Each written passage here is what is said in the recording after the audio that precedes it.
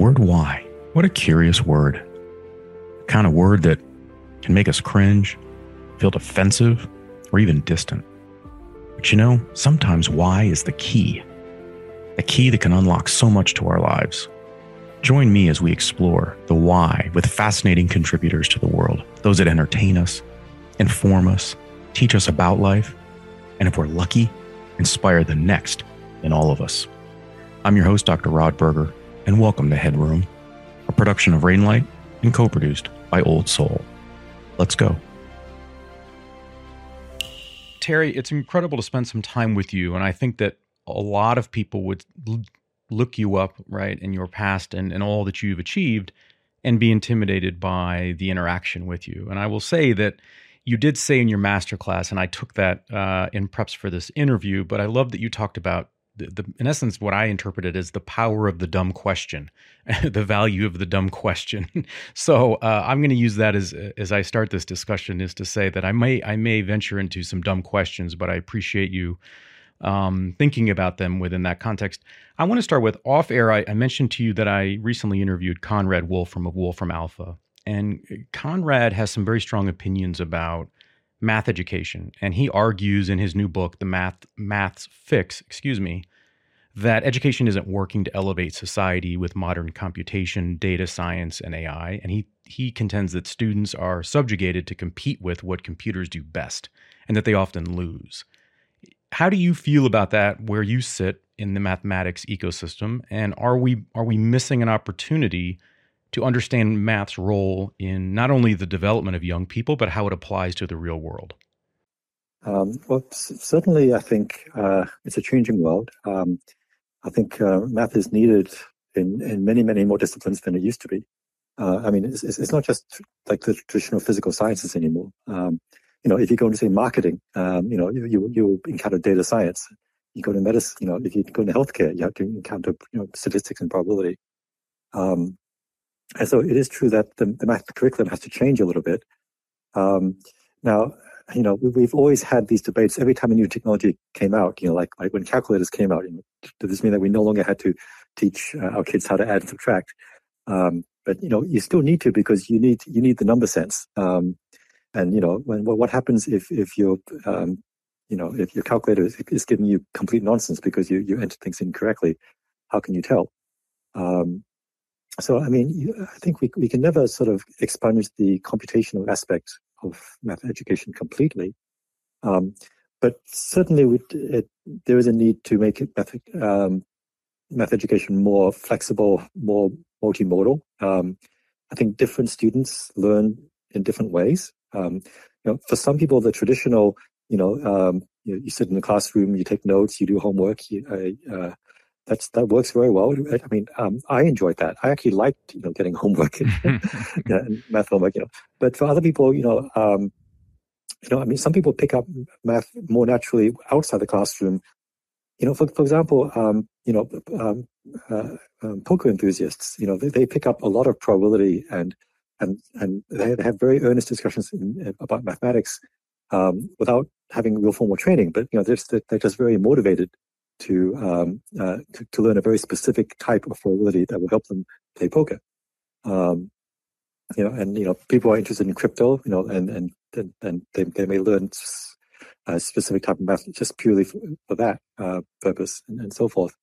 So, I mean, it's a challenge for educators because, it's a lot easier as a teacher to just teach a single curriculum from a textbook and, give, standard homework and so forth. And now this, you have students, and they all have different interests, and they all want to use math in different ways. And you really have to be quite talented as a teacher to accommodate everybody. So it's a tough task being in the educator in the public education system. I don't envy the teachers what they do. Yeah, no, it is incredibly difficult. As you were talking there, it made me think about someone who is proficient in jazz, right? The ability, the confidence to be unstructured. And yet in a classroom, the power of structure allows us to analyze our results and to figure out if we're supporting students and move them along the train, I guess, from grade to grade. But yet what I'm hearing in the way in which I experienced your masterclass, and we'll get to that in a second, was this sort of fluid nature, right? That that you don't exactly know what you're going to get when you approach a challenge or a problem, but that's part of not only the enjoyment, but that process is incredibly important to the underpinnings of what mathematics brings to the experience of the one working within that problem. Is that fair? Yes, yeah, yeah. No, I mean, the real world is messy, and yeah, in a classroom environment, there's an expectation of fairness, right? Like if they give you a homework question, it's expected that it's something that you can solve using a technique that you learned in the last 2 weeks in your class. And the real world is not like that. There are problems where you have to, dig really deep in the literature, or maybe the question that was asked was actually not the right one to answer, and you have to change your problem. Or sometimes the problem is just impossible to solve with the techniques available right now, and you just have to give up. And yeah, and I mean, it's a tough transition for students, because they live in this sort of bubble where everything is controlled, and you don't expect any trick questions or problems that can't be solved, or ones that require really creative out of the box thinking that you can't see in your textbooks. Yeah, so I mean, I think as much education now happens outside the classroom as inside it. I myself, most of the mathematics I learned after my graduate education. Actually, I finished my PhD specializing in a very narrow area of mathematics, but it was only after sort of having to do real research problems and talking to people in other fields. That's when I really learned how math all fit together. I think it's the same in every profession. Say journalism. Journalism classes will only take you so far. You really need the in the field experience to pick up these. There's always stuff that are just not taught in classrooms. So you can't fault classrooms for not teaching everything. They just need to teach a core base that you can sort of develop on from there, but it should not be sort of the final endpoint of your education by any means. Let's turn to masterclass. Why masterclass, and why at this stage in your career? Well, okay. Well, I mean, the short answer is that they approached me. So about a year ago, they contacted me and said that they were interested in expanding into the science type sphere. I think most of their classes are in things like cooking or music or something. They had, I think, only 4 or 5 that you classify as science. But they thought that it was worth expanding into, and they contacted me. And I have been interested in trying to find new ways to present mathematics. I mostly give classes to undergraduate or graduate students, to people who already have had years and years of maths education.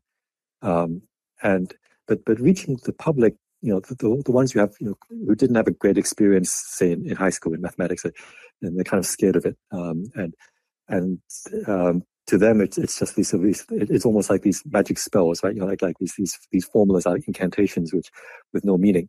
And it's, to actually get to these people and say that actually mathematics is not so scary. It's actually not that's different from the way you normally think in real life. It's just done very systematically and precisely.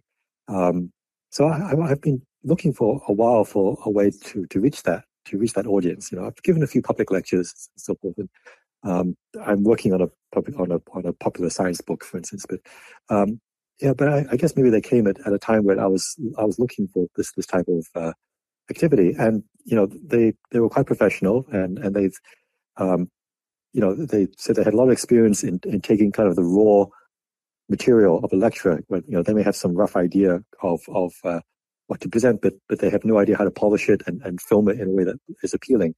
But they could handle all the editing and the production values, and making it accessible. And so it really did seem like a good match. I think when academics like myself try on our own to reach the public, there's a bit of a disconnect sometimes. Because we spent decades and decades in the ivory tower, and we kind of forget that like things that are second nature to us are not always accessible to the public. Like a certain jargon that we just use without thinking about it.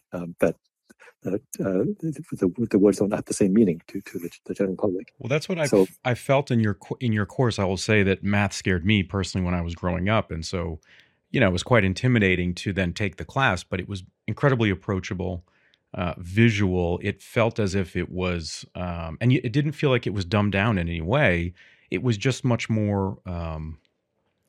I don't know. It was personal in that way. I mean, you had a fantastic anecdote about solving a problem at an airport. I'd love for you to share that, where they were trying to figure out how to shorten times from when you got off the plane to the baggage claim.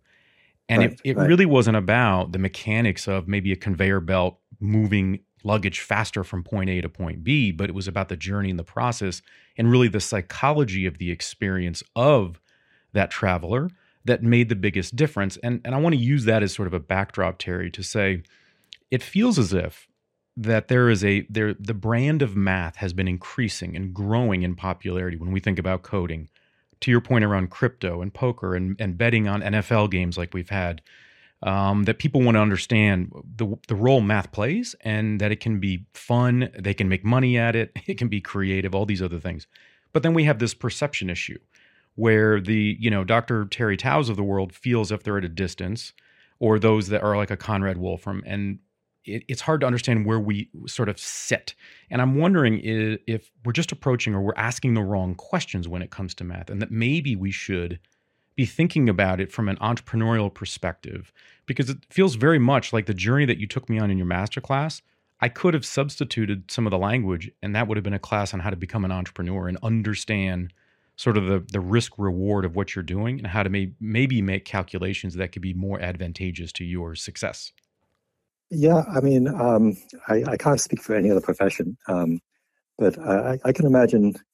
Yeah, okay. So for example, one of my advice, as you said earlier, is always ask dumb questions and don't be afraid to fail. And I can imagine that is a lesson which is applicable, for example, in entrepreneurship. Although I think it's not always a one-to-one map. I mean, one thing about mathematics. Vladimir Arnold, who was a great mathematician and also a physicist, he had a saying that mathematics is the area of science where experiments are cheap. We don't need these multi-million-dollar labs to do things. We just need sort of a pen and paper or a blackboard. And so, we can try. You want to solve a math problem. You can try something, and if it doesn't work, it doesn't work. You just wasted an hour of your time. You throw away your piece of paper. You start again. But it's not a disaster. Whereas if you're an engineer and you're building a bridge and you make a mistake and people die, that's a disaster. And maybe entrepreneurship is somewhere in the middle. Right? If you raise money and start a company and it fails, I guess a bunch of investors are out of money. But I guess you can still keep going. Do you feel like you've entered, Terry? Do you feel like you've entered entrepreneurship, maybe not intentionally, but maybe accidentally, or just without intention? And how do you think about that in context of your life and how people perceive you professionally? Right. Well, yeah. The way the academic system is set up is that at the beginning of your career, it's this publish or perish mentality. It's called. You're in a race to get a permanent position, like a tenure position, and you have to play it safe and publish lots of papers and sort of not take do anything that would really risk your reputation, and just so your research would probably follow to a large extent a well-trod path, just improving upon what previous people did. But then once you have tenure, once you have a permanent position, at least in theory, you now have the freedom to take some risks. You can do more speculative research, and you can do more speculative projects. Outreach, maybe doing something with underrepresented groups, and that's just sort of the social contract that we have. So once you get to a certain level of seniority, you are given the freedom to experiment. So so I definitely have I've had the privilege of having a secure job. So I can do things like this, and it won't jeopardize my career. If I did a masterclass and it bombed, but I just learned from it, right? I mean, it's mildly embarrassing, but it's not career destroying. If I was like a fresh out of grad school and still looking for a permanent position, then I probably would would be too risky to do something like this. But that's somehow how our career path works. How do you think about personal brand? I think that in the world of entrepreneurship, brand is incredibly important for the public, for your buyer, for your customer to understand your relationship to the product or service that you offer. And that could be mind share, right? Intellectual property. How do you think about your brand? Is it something that you have to? I know you'd rather probably, I'm going to make a guess, you'd rather not think about that on a regular basis. You'd rather be in the middle of your discipline. But now that you have a masterclass and people are aware of you and they've been aware of you for years, how has that changed over time, the understanding of the brand and potentially the impact that you can have in a very positive light in embracing that brand? Right. Well, certainly academics care about academic reputation. I think there's a saying that academics, they work extremely hard for the grudging respect of a small number of peers. So I mean, being respected by your peers, often when you do something extremely technical and advanced, there's a small number of people who really get what you're doing, and getting any feedback from them is often extremely satisfying and meaningful. But yeah, I guess more recently I've learned that we have a brand to the wider public, and not just to each other. That mathematicians in particular, it just took me a while to realize that there is a certain respect, or almost like an awe. I think they're like, when two people are debating about some facts, like whether some vaccine is effective or whatever. If one of them can cite someone and they say they can who can throw math around, then unless the other person has mathematical training, they have it's hard to counter sort of an authority figure which is using this sort of scary math that you can't really understand. And maybe because mathematicians have managed to stay a little bit more out of political debates than most people. Like it's our maybe the authorities that we have is not quite as polarized and politicized as with many other traditional authority figures. So there is maybe some role to play that we can still we have a voice that is still kind of heard, at least if not understood properly. So perhaps we have some responsibility to, for example, speak out against innumeracy or using statistics very badly, or just trying to educate the public. I mean, I've been searching, for example, there's a lot of misinformation about about the effectiveness of COVID vaccination and so forth. I've been trying actually on my blog to come up with a few ways to try to convey what quantify risk and things like that. So far, without too much success, I have to say. But it's important, I think, to keep having this conversation. And, one thing that surprised me, Terry, in your masterclass, and it was a very pleasant surprise, was your you really embraced the concept of narrative. And I don't know if I had ever thought about mathematics and those that are mathematicians and the concept of narrative in the same sentence. Can you speak a little bit about that because to me, it is a story component. I mean, this is, people understanding those, I think, that are at within the same, that have achieved similar heights as you have in your accomplishments, and understanding how then you can communicate and reach the public, to your earlier discussion point and desire. And one of the reasons why Masterclass came at a really good time is that narrative, to understand how, in essence, I'm not saying you are a role model, but there are kids out there that are looking sort of up at you and what you've accomplished and said, boy, maybe I could be the next Dr. Tao. And I'm wondering how much of that narrative plays a role in your active or daily thinking. Yeah, so that's something I said before that a lot of math I learned after graduate school. This is something I definitely learned after graduate school. So throughout my education, there was almost this macho attitude that math was somehow almost anti-narrative. That that here's some cold hard facts, and we're not sort of told the story of how to use them or so forth. You just expected to become very good at solving problems and pulling rabbits out of hats to answer questions, and not really seeing the big picture. Like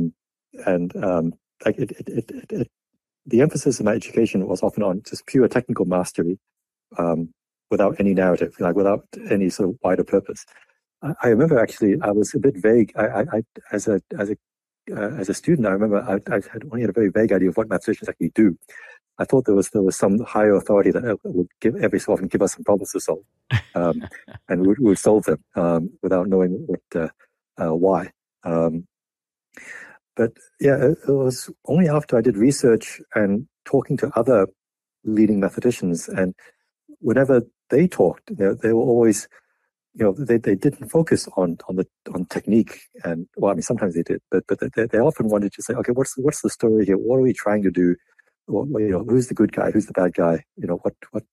What are we hoping to get here? And what does this story remind me of? Okay, so are there other stories in mathematics which had a similar beginning, and how do they end? How do they end up? So what can we expect will happen here?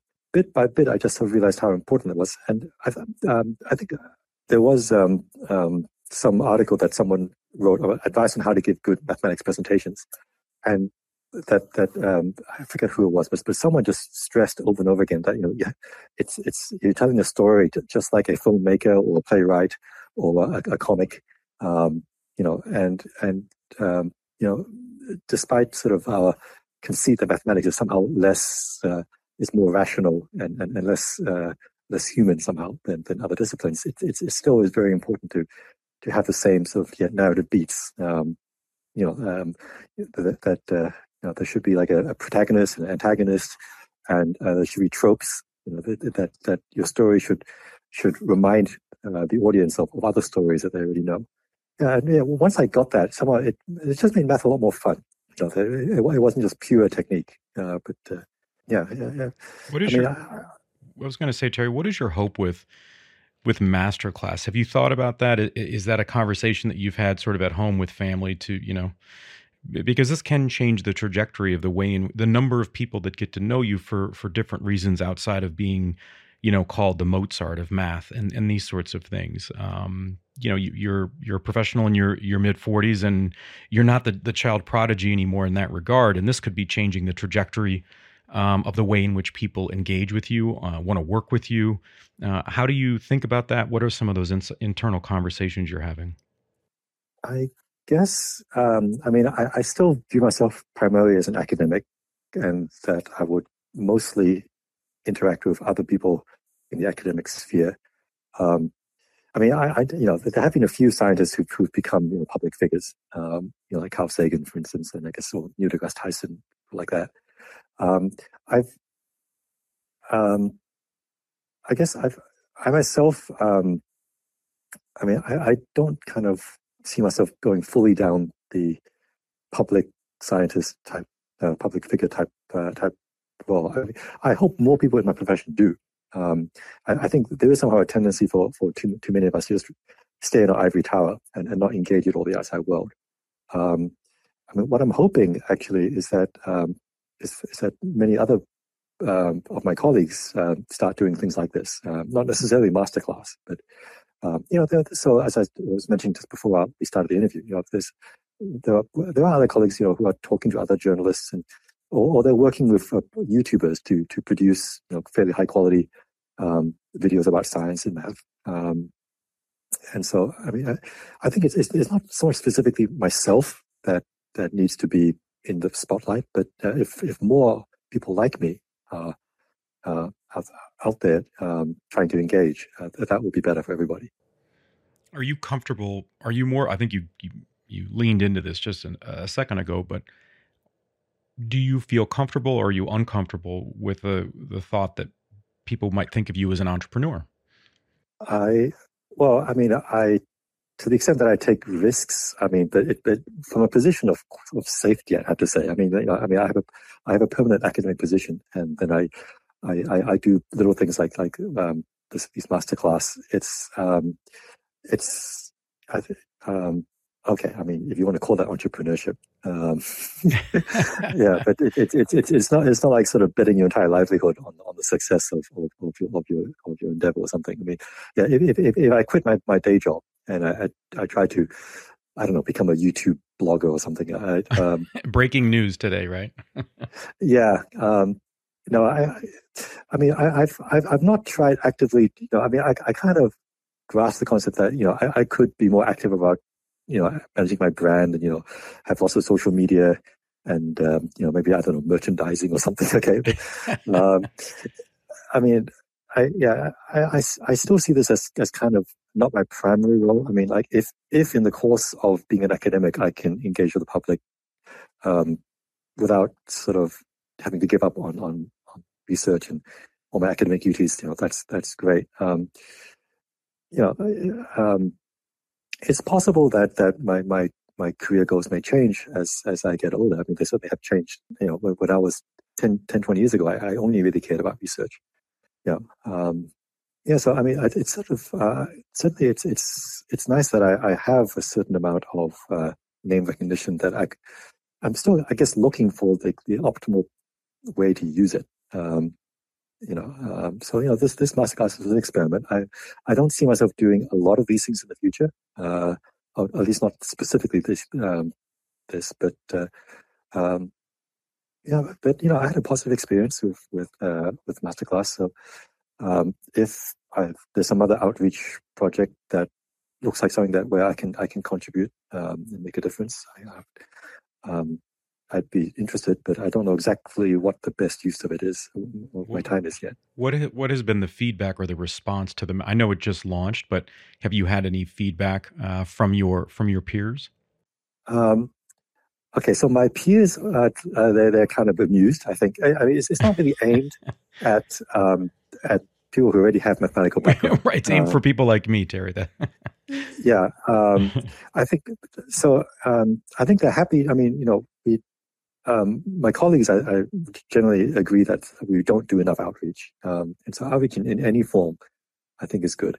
Yeah, on my blog, it's kind of a mixed bag. Yeah, so people are excited. The fact that it's paywalled has annoyed a bunch of people. But I mean, Masterclass is a for-profit company, and they did put a lot of effort into the production values. It was actually, I mean, it was non-trivial cost to actually produce these things. So there was some talk, would be this some way to do some open source equivalent of this, like maybe get a Patreon to do these things. Although I mean that's also a nice idea, but I think currently the only venue for this type of high production value content is through companies like Masterclass. When is the last time, Terry, that you felt stumped by a problem? I think it would be very interesting for people to know what that's like for someone who, on the surface, it would appear that you are not intimidated by a problem, that you have the wherewithal to break down a problem and understand that if you break it into pieces, it's a lot easier to approach and tackle. Maybe about 2 days ago. I mean, so I mean, every so often, I keep. Scouring these math discussion groups, and there are these preprint servers that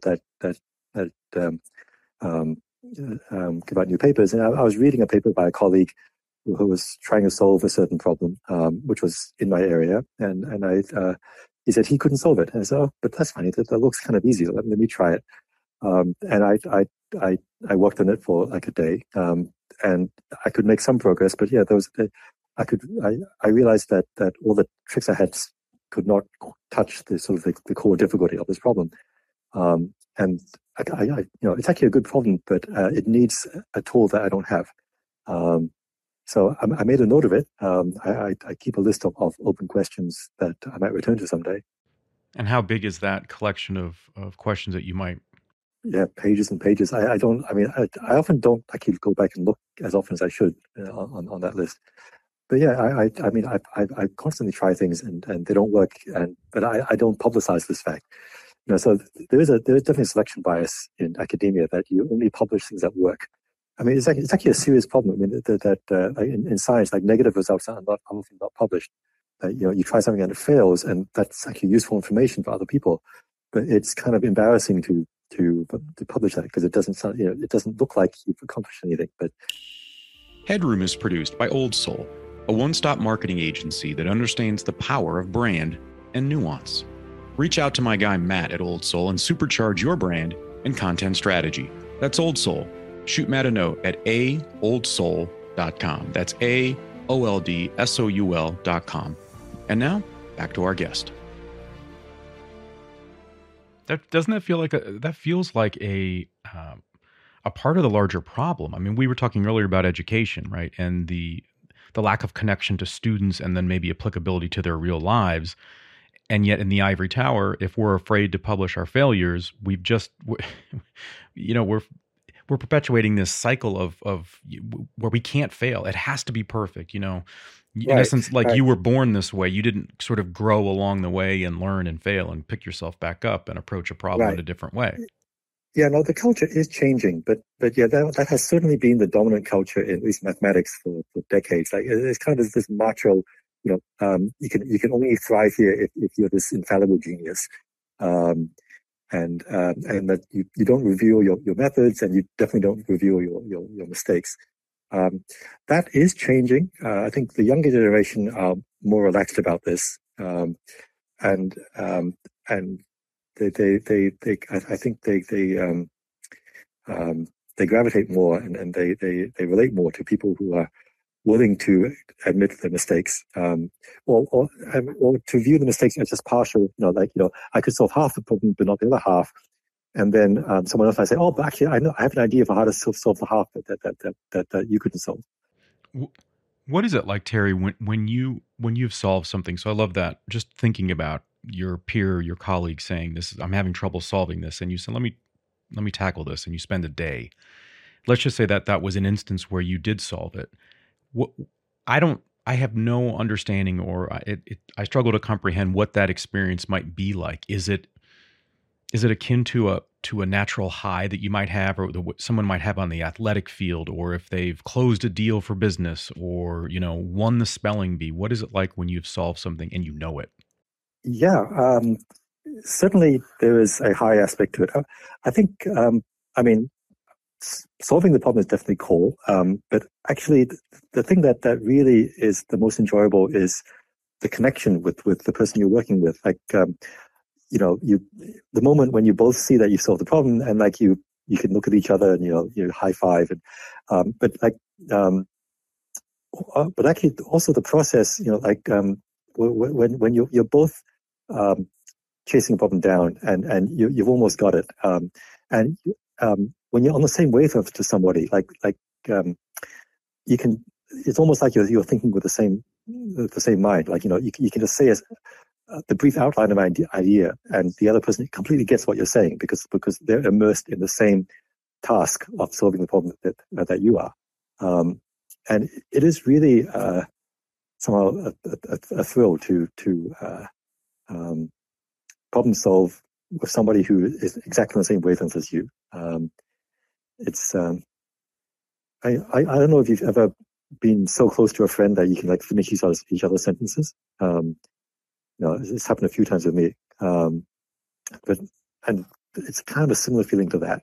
I go back to jazz. If we were both, we both, I don't know, we were jazz musicians, and we met up at a jazz club that we could play because we resonated at the same decibel, that kind of a thing. Or synchronized swimming, or even in athletics, you talk about it. It's like being on a string with another human being. And see, so that right there, Terry, to me is what is amazing. If I take anything from our discussion today, it's that to me, I think, is going to be surprising to people, but it's so welcoming and inspiring that it's not maybe number crunching, as I say, in a very sort of cold, callous way, but it's actually the relationship. That's the experience that is euphoric for someone in your position. It's, I think the general public's access to a mathematician is sadly deficient in just number of opportunities, right? I mean, the irony is one of my favorite movies growing up was Good Will Hunting.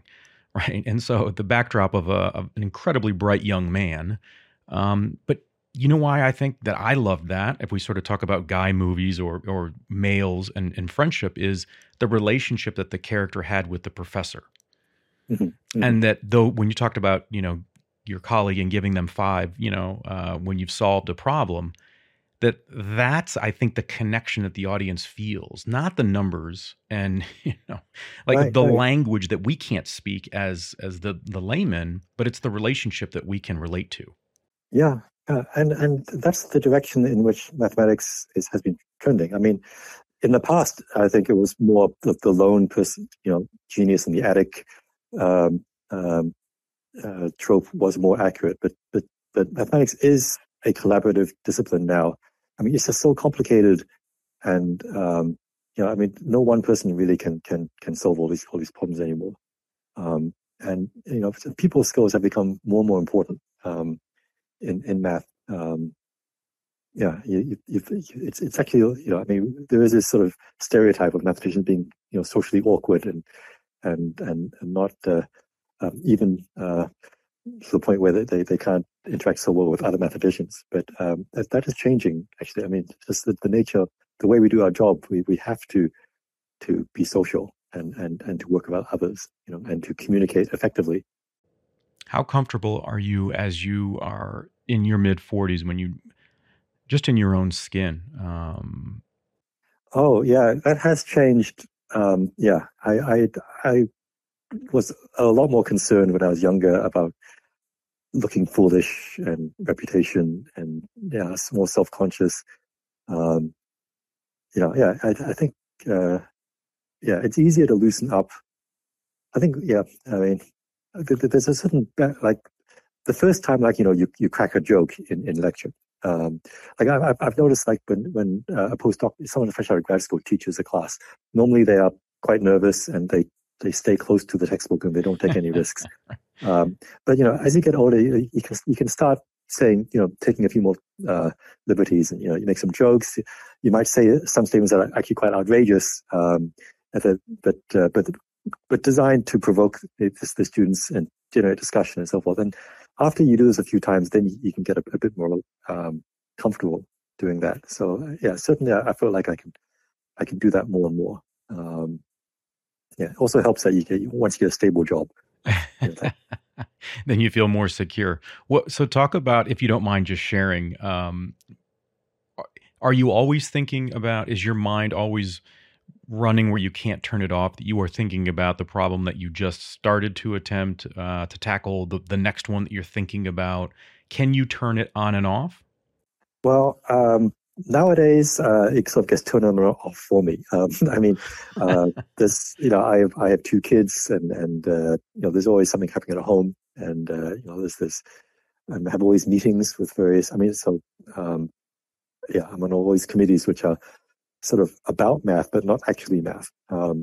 So I no longer have these huge stretches of time where I just do mathematics, but I just have these blocks of like 2 or 3 hours every few days for something where I can um, think about a problem, and then because of that, when I do get an opening in my schedule and I'm not super exhausted, then I will just jump into working on something for a while. But then often something will distract me, and then I have to set it aside. Um, What is it? so yeah, What is it like, I have to Terry? learn to multitask. To talk about, we're both fathers. What is it like to be a father, and to be a father that is of some celebrity, and one that is based on accomplishment, right? Like a skill set, not just social media, because it's 2022. We do have that. Um, do you think about that in the development of your children, and how they might, in essence, assess their own achievements or growth, especially when their father has done so much, and especially in the public eye? In some ways, so I live in Los Angeles, and so somehow I think there's a lot of celebrities around here just in general. So like in the schools that I go to, there was a couple of children of movie stars and and people like that. And there's some children of very wealthy people. In a way, and while maybe I am known in some circles. I'm not as known as a Hollywood movie star or whatever. I don't think it has been that made that much of a difference to me. You have to ask my kids. I mean, maybe within like in their science clubs or something, right? They may have heard of me with their peers. But I think people adapt. So when I was a kid, I skipped a lot of grades. And at one point, I was my classmates were 5 years older than me, and I remember that, at the first week of class, people would stare at me and it'd be kind of weird.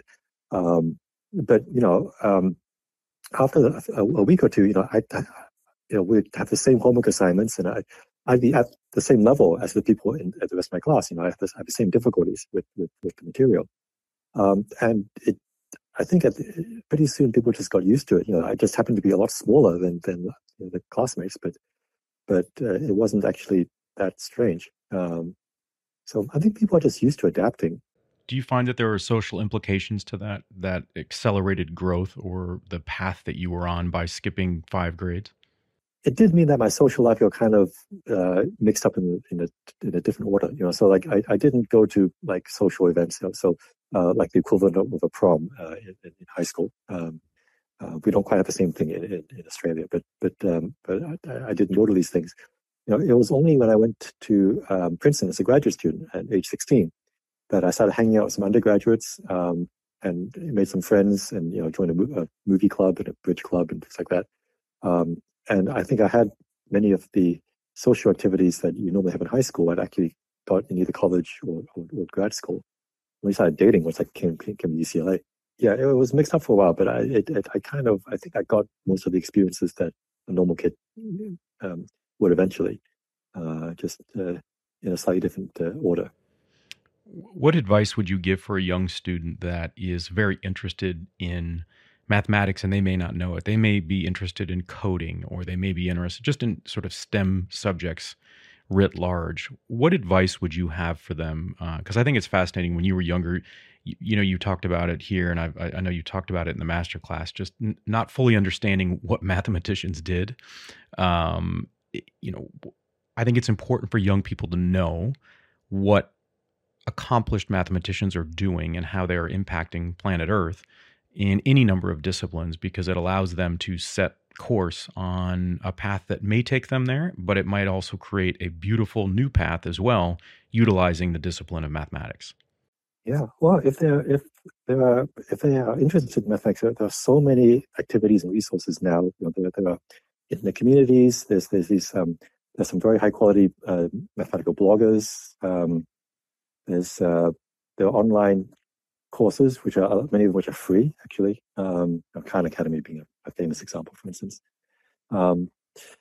It's to give advice. I would say that it's not necessarily a race.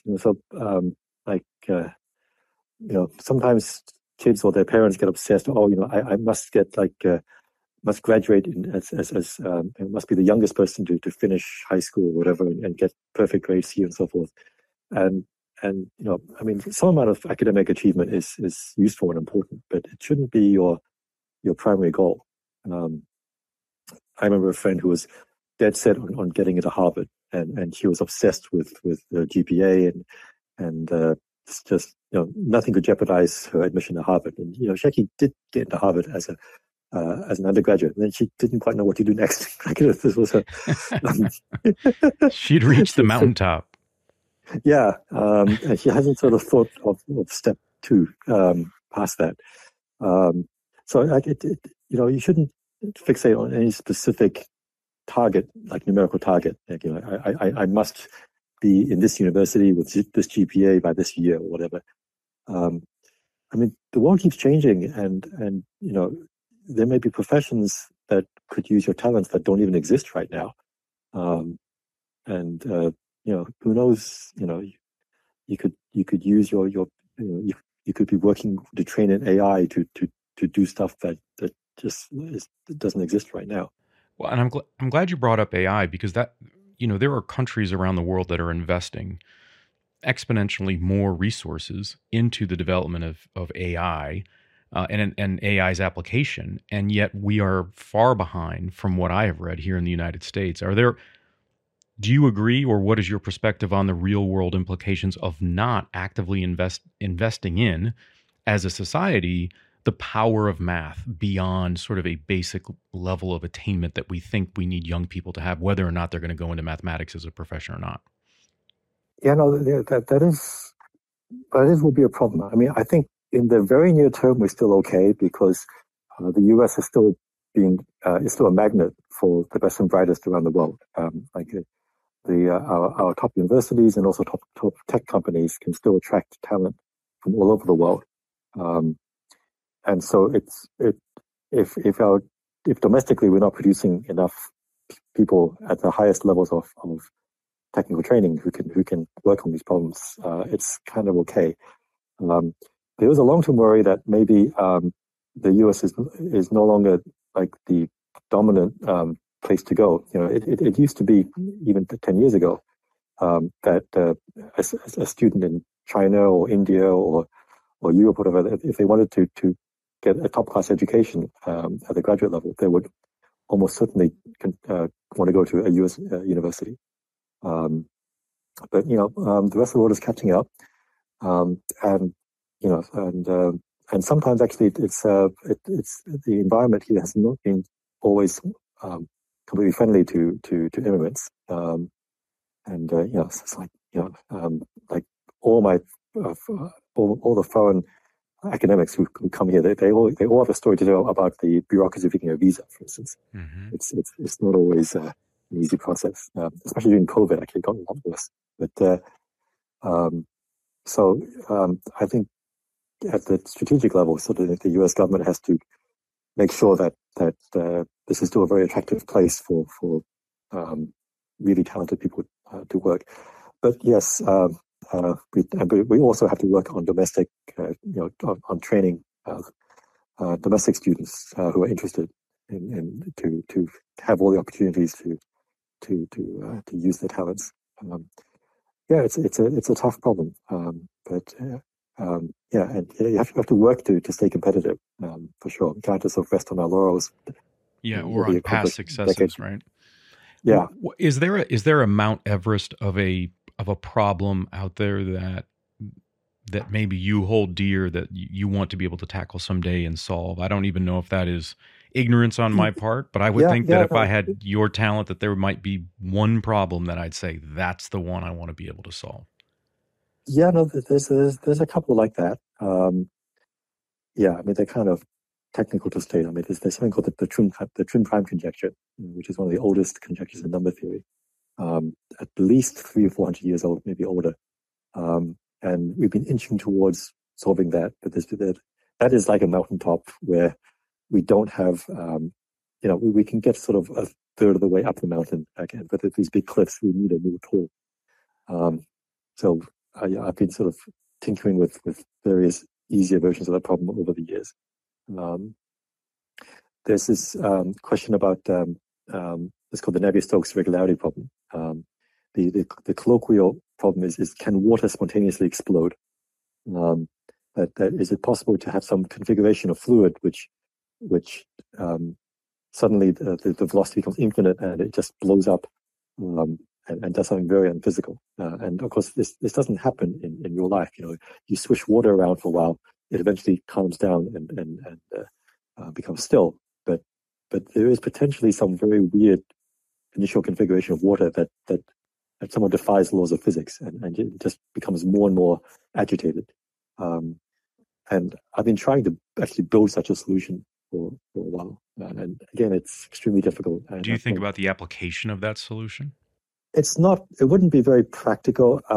Yeah, it is really just a theoretical.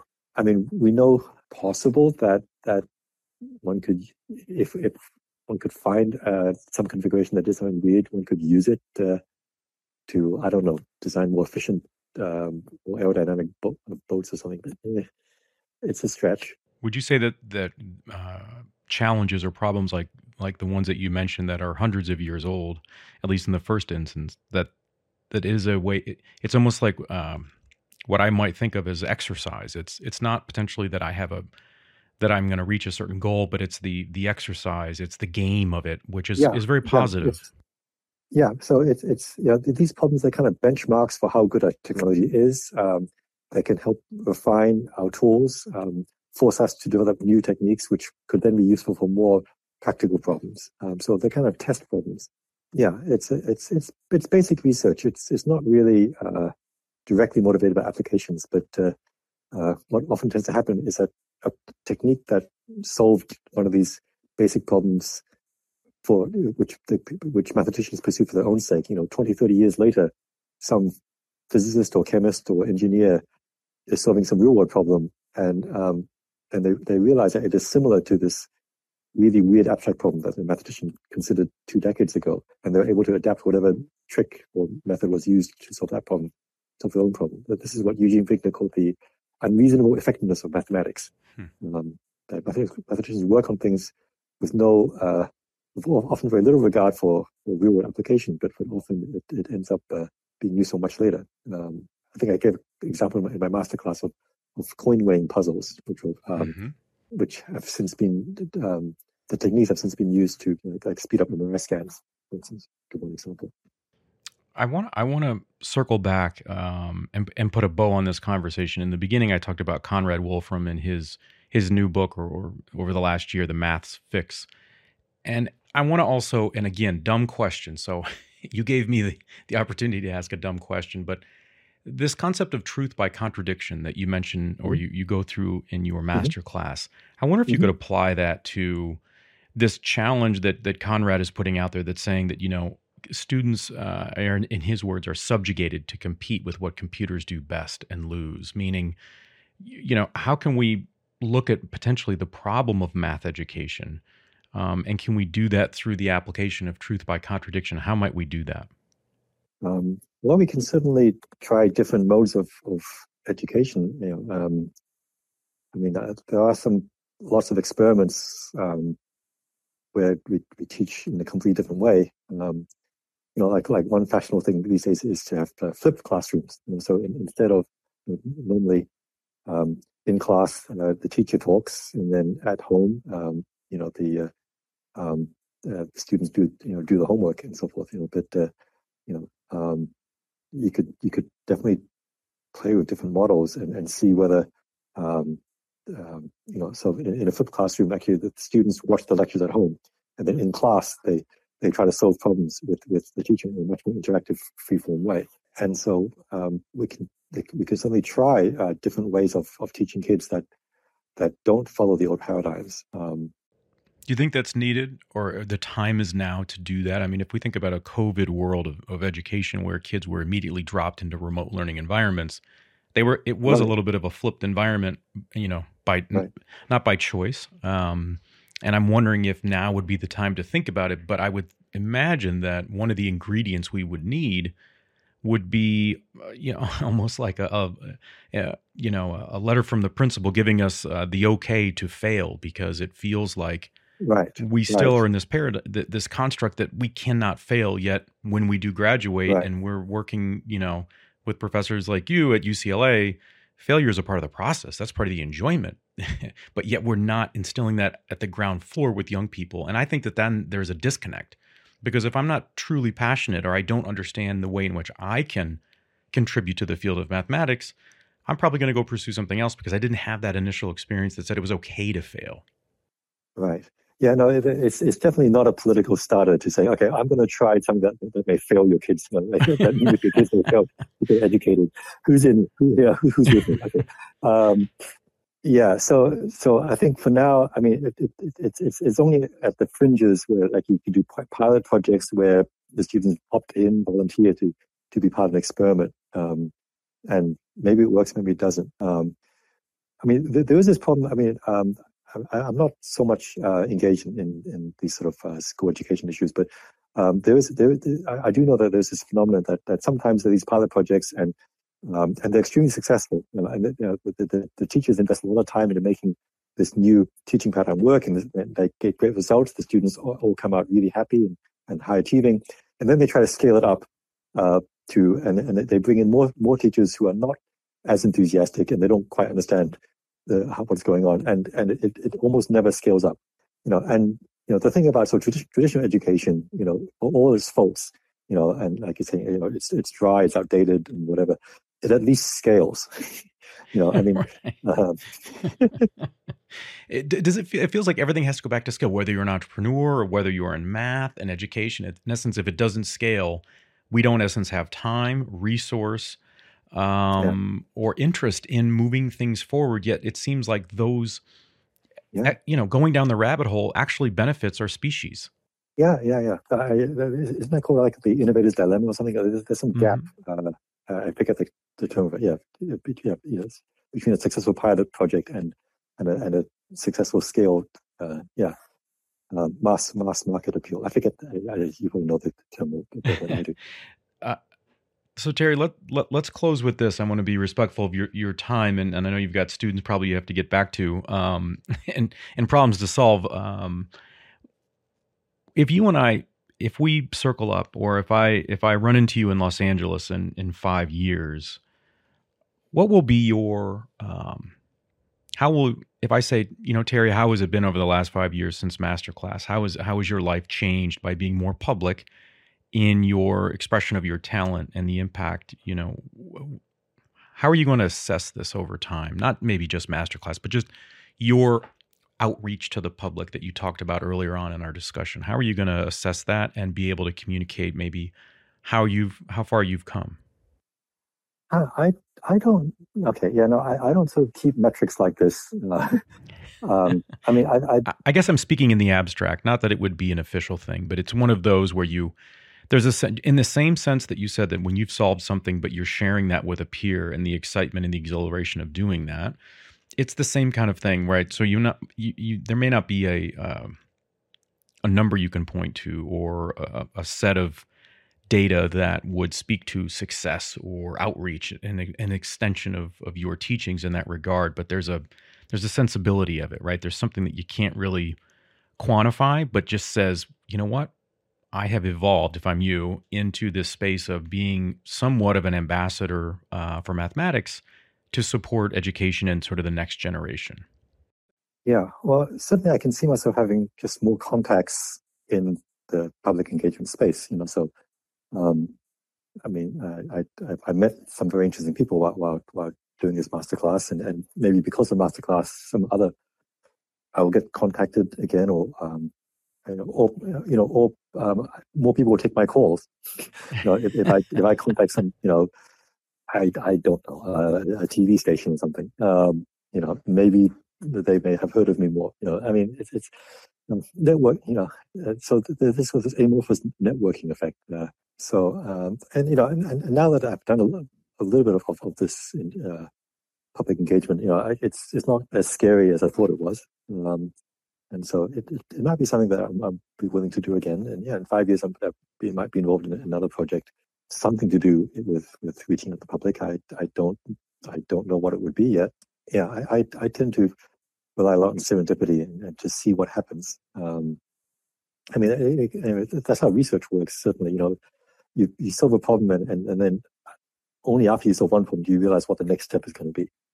See, that surprises me that you would mention serendipity. I would think that maybe I've just been conditioned to think that someone in your position would not want to rely on chance in that regard, or my understanding and interpretation of serendipity is some level of chance. Well, the analogy I like to give is that research is like an investment portfolio. You might have some very safe investments, the equivalent of bonds, or, where you have these sort of low risk, low return projects, which you kind of know how they're going to work, and you just have to put in effort. But then you have some high risk, high return type things where you're going to try something and it's kind of crazy, and if it works, it's going to be fantastic. If it doesn't work, oh well, maybe, but you still learn something. And then there'll be this extra time set aside for just random stuff that you can't even predict. These unknown unknowns, to put as Rumsfeld famously said, right? I mean, a lot of the projects that I've been most satisfied with, it just sort of came out because I was at a conference or I was meeting with another colleague, and we just talked and we just found a connection, a problem that I had that they could contribute to, or vice versa. And often there are things I worked on which a year ago I would not have imagined that I would at all be involved in.